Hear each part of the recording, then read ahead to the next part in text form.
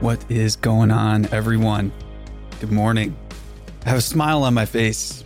It's been a long time since I've had a smile on my face this big in the morning. And that's a new thing, but it's a great thing. It's a wonderful thing, right? Happy Friday. It is a bit after 9 here in Palo Alto. The sun is out. People are biking, socially distanced, of course. They're moving around. And I just found out that media businesses are essential businesses. So that's pretty wild. Doesn't really change much for our distributed team, but it does really make no difference for us. And you know what?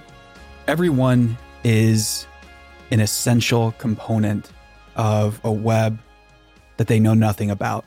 There is a human web of connections that is beyond our vision, beyond our intuition, and it's beyond what we perceive. All our relationships around us are, we just see surface level interactions and we see our own perspective of how we impact people. But how we really impact people and the opportunities we have to change the course of someone's life, or maybe all the courses of someone's life that we have changed, are often just invisible to us. This is a big problem because sometimes you might feel down, you might feel out, and you might think, well, what have I done? Have I really made that much of a difference? Have I really helped lift somebody up or, pulled someone out of a pit of despair?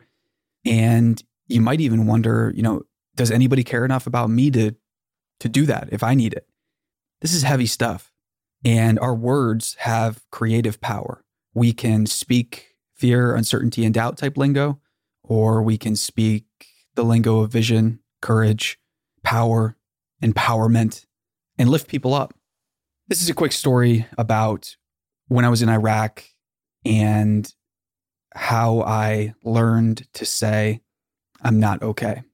One of my best friends in the military was a really, really caring guy. And he would always ask, are you okay? He had this habit of asking that. And it's easy to think, projection, or think, oh, well, he's asking that because he's not okay, or he's asking that because he thinks that I'm not okay. And so, all these old defensive mechanisms. And of course, from my PTSD riddled brain, all this stuff would just come up. And I would typically dodge these questions and wouldn't answer them, or just, answer them with an exasperated, yeah, of course I'm okay. Fine.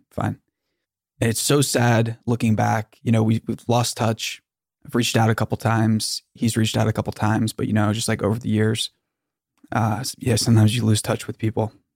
I've finally learned to say, I'm not okay when I'm not. And that took a long time. It took a long time for me to trust anybody to admit it.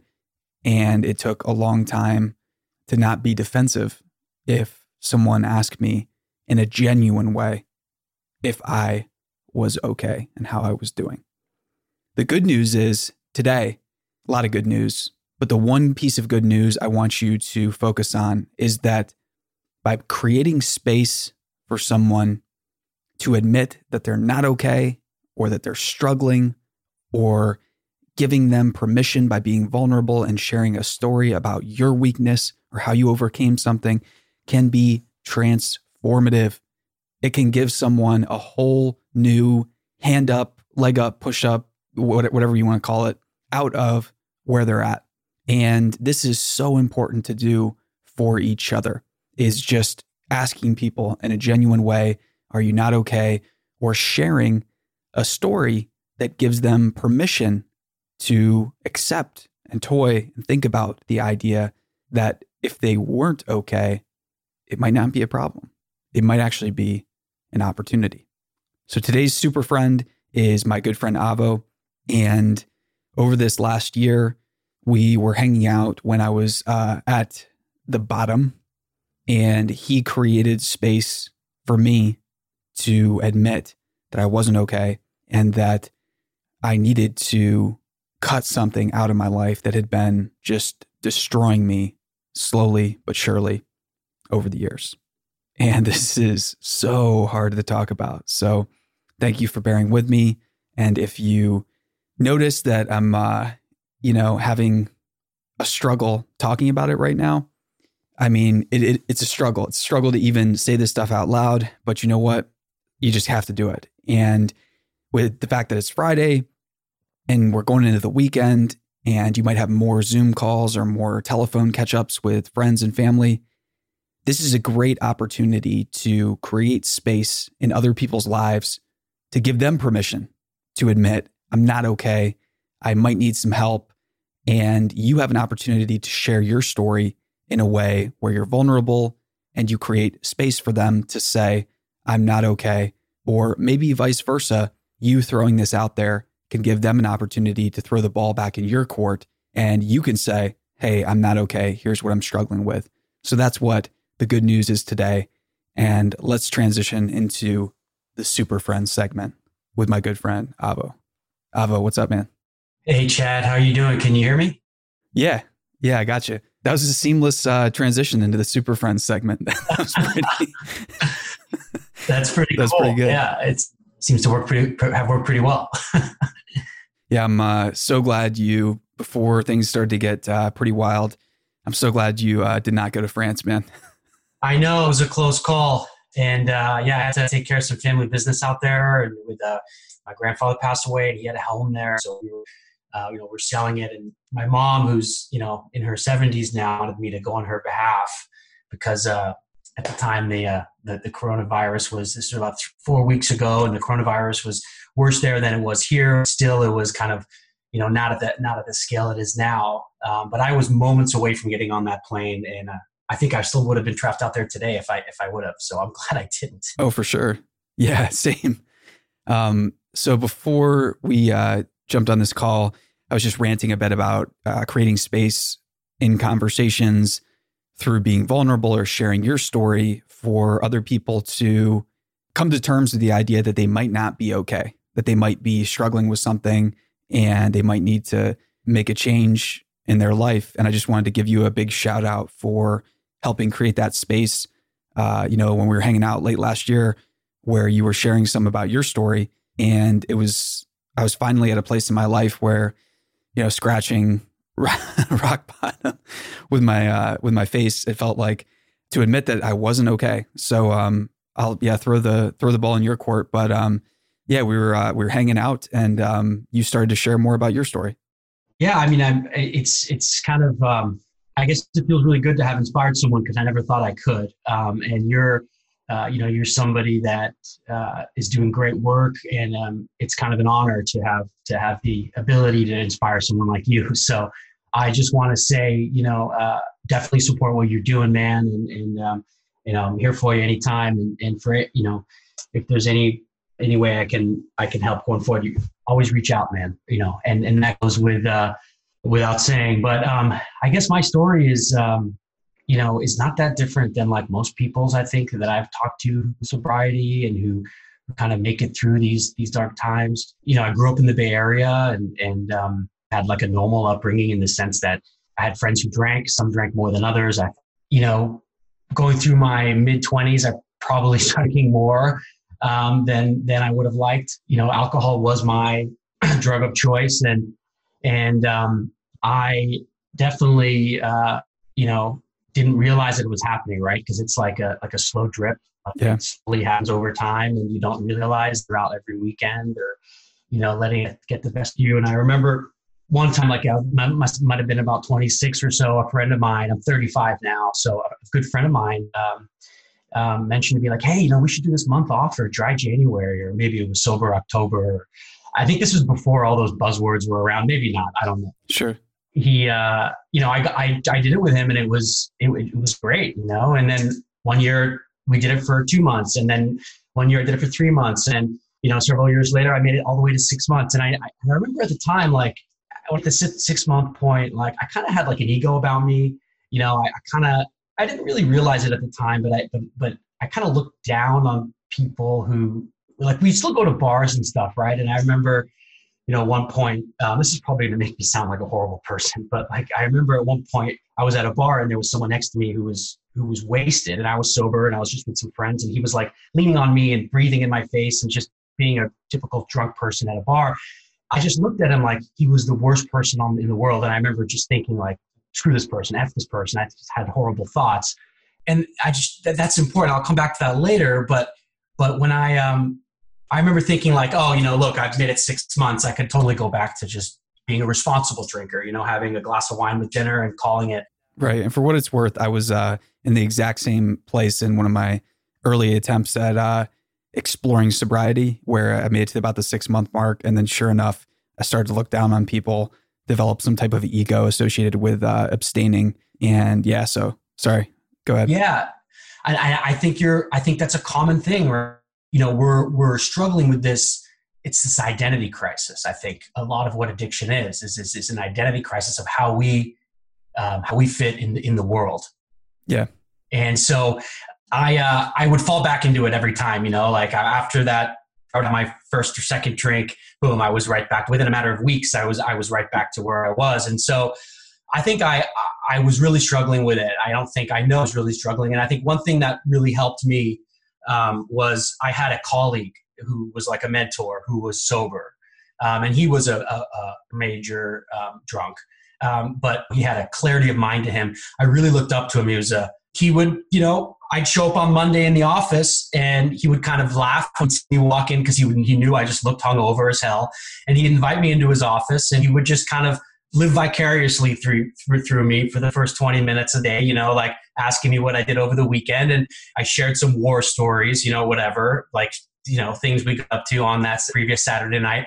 And we just laughed together. And then he would start talking to me about sobriety. I never asked him to, but he would just talk to me about kind of what it meant. And he would kind of interject and give his views on where he thought I was in my life. And at some moments it was pretty painful, but he never told me, you got to stop drinking. It was never like that. It was always, just introspective and about, sobriety in general. And like a long question. Yeah, exactly. And, I definitely started kind of developing a contrast, and a level of understanding that like, okay, this guy quit drinking. He was in a dark place just by all the stories he shared with me about him. And I started seeing myself more in that light, like in a dark place. And I started becoming aware of it. And I think that's a really important like pillar, if you will, of sobriety is not only getting, if you want to get sober, is just getting someone who's done it or who has experience in it to some level. Or just talking about it with people, talking about where you are, right? And that's what he would always tell me. He's like, dude, you're like someone in the forest who's lost without their compass. Yeah. You need to learn where you are. You don't know where you are. So that's something that I find was really helpful for me. Yeah, for sure. And I just remember, hanging out and you sharing that story. And I think there were like a lot of chinks in my armor at that point. And, PTSD I was struggling with had just really, really broken me down. And at this point I had a work colleague who she was very vocal about the fact that she was sober and she didn't hide or shy away from this. And shout out to Hillary, where that had kind of paved the way for making it something that was much closer to me as an option. Because I think the hardest part for me was just looking back at like letters I'd written to people when I was 19 and I asked the wrong people for help to get sober. And there was this intense sadness around, the sunk costs of not getting sober back then that was really preventing me from making a change in the present, where I was just thinking like, it's hopeless. It's been so many years. What is the point now? And if I think back to even before that, before 19, when it started and when I was, growing up in this alcohol culture where it was the only thing that was around me in this town in Appalachia, basically, Western Maryland. And Appalachia, some people might think it's a bit of a stretch, but folks from the Bay Area would not. But yeah, it was all of these really, really conflicting emotions that were starting to bubble up to the surface, where I was finally open to the idea that I had been getting by, but I wasn't okay. And there were finally enough people in my life that I cared about that had created this space for me to admit it and not have my world fall apart. Because prior to this, when I was 19 and reached out once when I was, I believe 18, 19, and 20. it's about once a year during that point, I was reaching out to the people that I thought were closest to me. And at the time they were, but they just didn't have the tools or the know-how to create a permission for this, like where it would be okay. It was kind of met with almost like punishment, where it's like, okay, well, something must be really wrong with you. You're really messing up if you can't get it together. And it was so confusing that I'd kind of just stuffed it down and just internalized this thing of I'm just not okay now. And so with chinks in the armor and everything that started to open up, more than a decade later, I was finally ready for it. So it was, I can't explain how special that was, man, because it was, I've shared a bit with you about where I was at, but it was on a very, very sharp downward slope. I think with everything that's going on now, the major message I just want to get out to everybody in today's episode and the daily mission for everybody is to do your best to create that space for others to admit that they're not okay. Don't have that, you don't want to be that voice of the accuser or create that fear of reprisal in their mind if they open up. And because the last thing any of us want to do is like open up to someone or ask for help and have it be met with scorn or shame or somebody that tries to make us feel guilty. That is just like, wow, that I can't tell you what a sucker punch that is. So yeah, I'll shut up and stop ranting now. But just some thoughts I've been thinking. I think that's really important stuff that you said, and I at the same time I would like to add that I think it's just super important that we all be honest with ourselves too about where we are, and like sometimes that takes digging down and just really asking yourself. That's hitting our low, right? That's all of us individually going through life, and we hit a moment where we kind of hit a kind of we have a devastating blow, whether that comes in all shapes and sizes. It can be a breakup, it can be whatever. And, for me, it was I hit my early 30s. I wasn't where I wanted to be with my career particularly. I had like a sense of depression. There was like a sense of mental disconnect in certain relationships, emotional disconnect in relationships, a kind of a feeling of unfulfillment.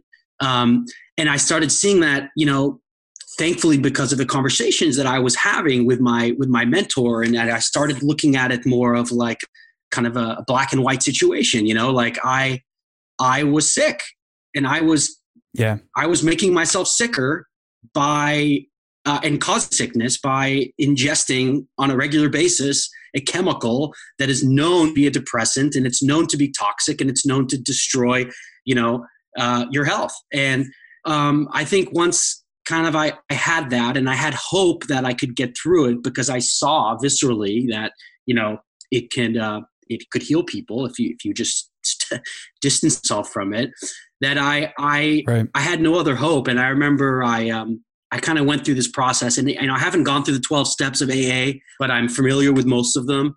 I think the first step is admitting you have an issue. And then I think the second one is handing it to God.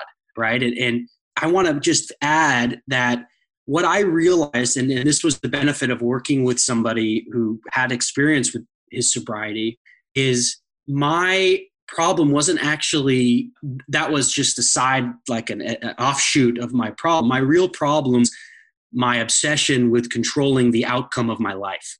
And that is like this obsession to turn dials and turn knobs and pull levers and constantly try to make myself, better and protect myself from pain ultimately. And when I chose to drink regularly, it started from like a late teenage years, essentially not knowing how to talk to people, being nervous, wanting to fit in, all these things. But it just became a habit. And when I accepted that, that's what I handed to God as I understood him, right? The second step in AA, which I think is crucial. I don't think everyone, for me, I haven't gone through the 12 steps, like I said, and I don't know if I necessarily need to. For me, this was a crucial part of me getting sober, was taking that obsession with controlling the outcome of my life and just giving it to God. Because it was exhausting. Yeah. Constantly trying to be aware of, constantly trying to manage that was the most exhausting thing in my life. And it was at the point where I think you can identify with this because we've talked about this and you've told me, like, it's at the point where like it gets in the way of like your everyday thought, right? That controlling, that obsession with controlling the outcome of your life gets in front of everything. Yeah. Just eats away at your mental bandwidth. It's something that's insidious and it poisons every conversation, almost every word that you speak. It's all from a place of lack. It's all from a place of ultimately fear, right? Where you're running the fear program in your head at a low level. And it's to cover up the fact, that without that control, it might not be enough, or it might not be good enough, or, whatever the case is. Yeah, I couldn't agree more. And also, I think it's so important what you were saying about you found a way to heal, that you took some of what was in AA and you made it work for you. And I think so often we fall into these traps of thinking like, I have to do everything like step by step perfectly, otherwise I'm a failure or whatever. And people get hung up on words. And, as somebody who I'm prone to get like, obviously God is a big one that people get hung up on, and it doesn't have to be that way. We can all think about it can be the universe, the simulation master, a force that doesn't care if you name it or not, whatever you're thinking. But if there's any type of defensive posture when you're talking, listening, or discussing this stuff, I just encourage everybody to try to like go a bit deeper and see where it comes from. Because I can remember trying to talk about this stuff in the past was almost impossible for me, due to, my upbringing and being raised in this church where, drinking and alcoholism were modeled, and it's a confusing thing. And so what I think is so interesting about, your story and my story, how we kind of like triangulated or stumbled our ways into getting help, was we didn't rely on our immediate peer group, right? Mm-hmm. You sought counsel from an outside mentor that had a very different vantage point on you, your life, and was at a different place. Because I'm guessing that, prior to that, you didn't have a lot of people in your life that were completely sober that you respected, right? Yes, that's true. Yeah. And same here. And it wasn't until I hit this critical mass and you can replace sober with people that have good habits or people that, you admire or respect or whatever. But it's not until you get a critical mass of those people or just proximity to those people that the space is going to open up for you to let your defenses down. And I think with, going into the weekend, this episode is getting published Friday morning.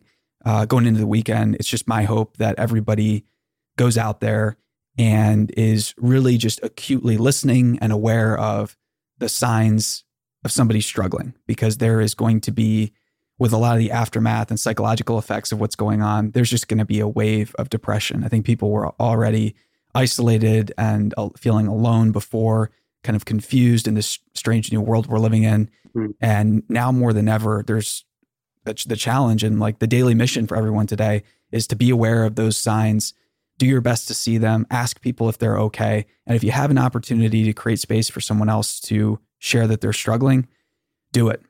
And you might fall down a bit. You might look stupid. You might put your foot in your mouth, whatever. I mean, life's short, and the opportunity to help somebody, that's the opportunity to build and start to forge a bond that is much, much stronger than what most people call friends, or what most people call, casually referred to as acquaintances or business connections or whatever.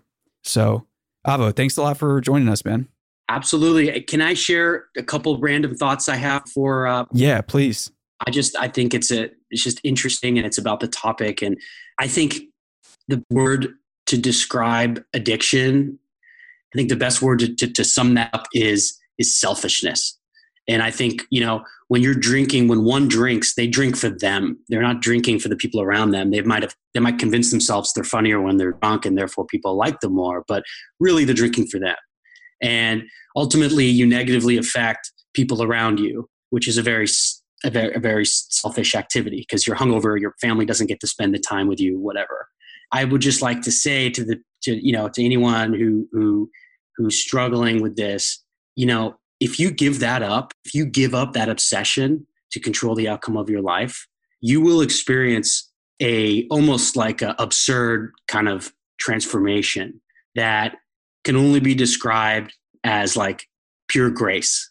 And what I mean by that, I know that might sound kind of weird, but like walking outside and seeing things that you never really noticed before, like, spitting leaves in a way that you never noticed, or observing gestures of people who are across the street that show how close those people are, but there might be complete strangers, the way they embrace each other, and seeing all of those in connection is like a symphony of life that is so warm and so bright that you would have never, maybe something you've never seen before.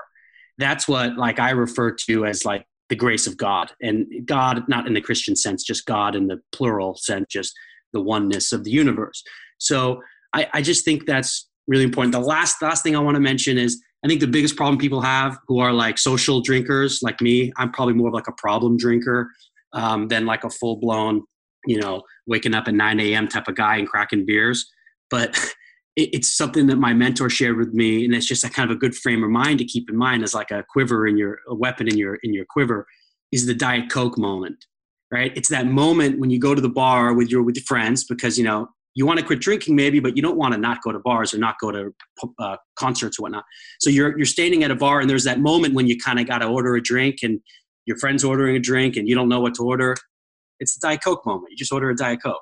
Yeah. Right. And it's just like a simple way to look at it and compartmentalize it in your mind. It kind of frees you a little bit. So I could probably go on, but Chad, I'm really inspired by the work you guys are doing and by everything that you're doing, man. And so it's such a pleasure to be able to share a little bit of my experience with you and to learn a lot from you in the process. So right back at you, man. Yeah, it's been awesome getting to know you over these last couple. It's 2 years, right? Over 2 years now. It's been a little while. I think so. Yeah. And it's been awesome, man. And hang in there out there in Santa Cruz. And I've been reading a bunch of good news about the things starting to tick down with the pandemic. So best of luck to you. And I can't wait to catch up soon when this is behind us. Okay. All right, man. Looking forward to it. And take care. Great to talk to you. Likewise. See you, Avo. Yeah. Bye-bye. All right, everyone. That is today's Mission Daily. The good news, there's a web of human connection out there that you can access and you can get more of, see more clearly, and start living in. It's a beautiful web. It's a beautiful network that connects us, and you can get access to it when you ask better questions, when you get proximity to people that give you permission and create a safe space for you to embrace who you are, admit when you're not okay, and maybe ask them if they're okay. So ask around. Don't be afraid of that. Avo was awesome coming on today, sharing his story. And the daily mission, ask somebody, are you okay? How are you doing? Look for those signs. And remember, freeing yourself of that obsessive desire to control things, freeing yourself from addiction. You can't imagine in your current state what it's going to look like as you do. And you can't imagine the beautiful, wonderful web of love and human connection that you are already a part of.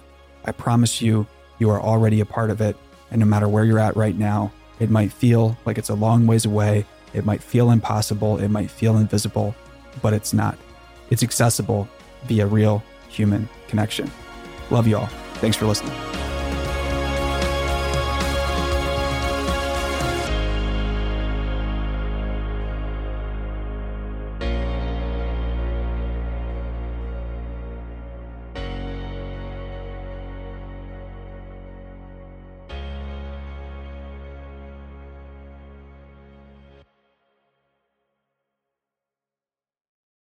Hey listeners, thanks for tuning into this episode. I hope you enjoyed it as much as I did. If you haven't already, please subscribe, rate, and review this podcast. It helps spread the word, and I would greatly appreciate it. See you next time.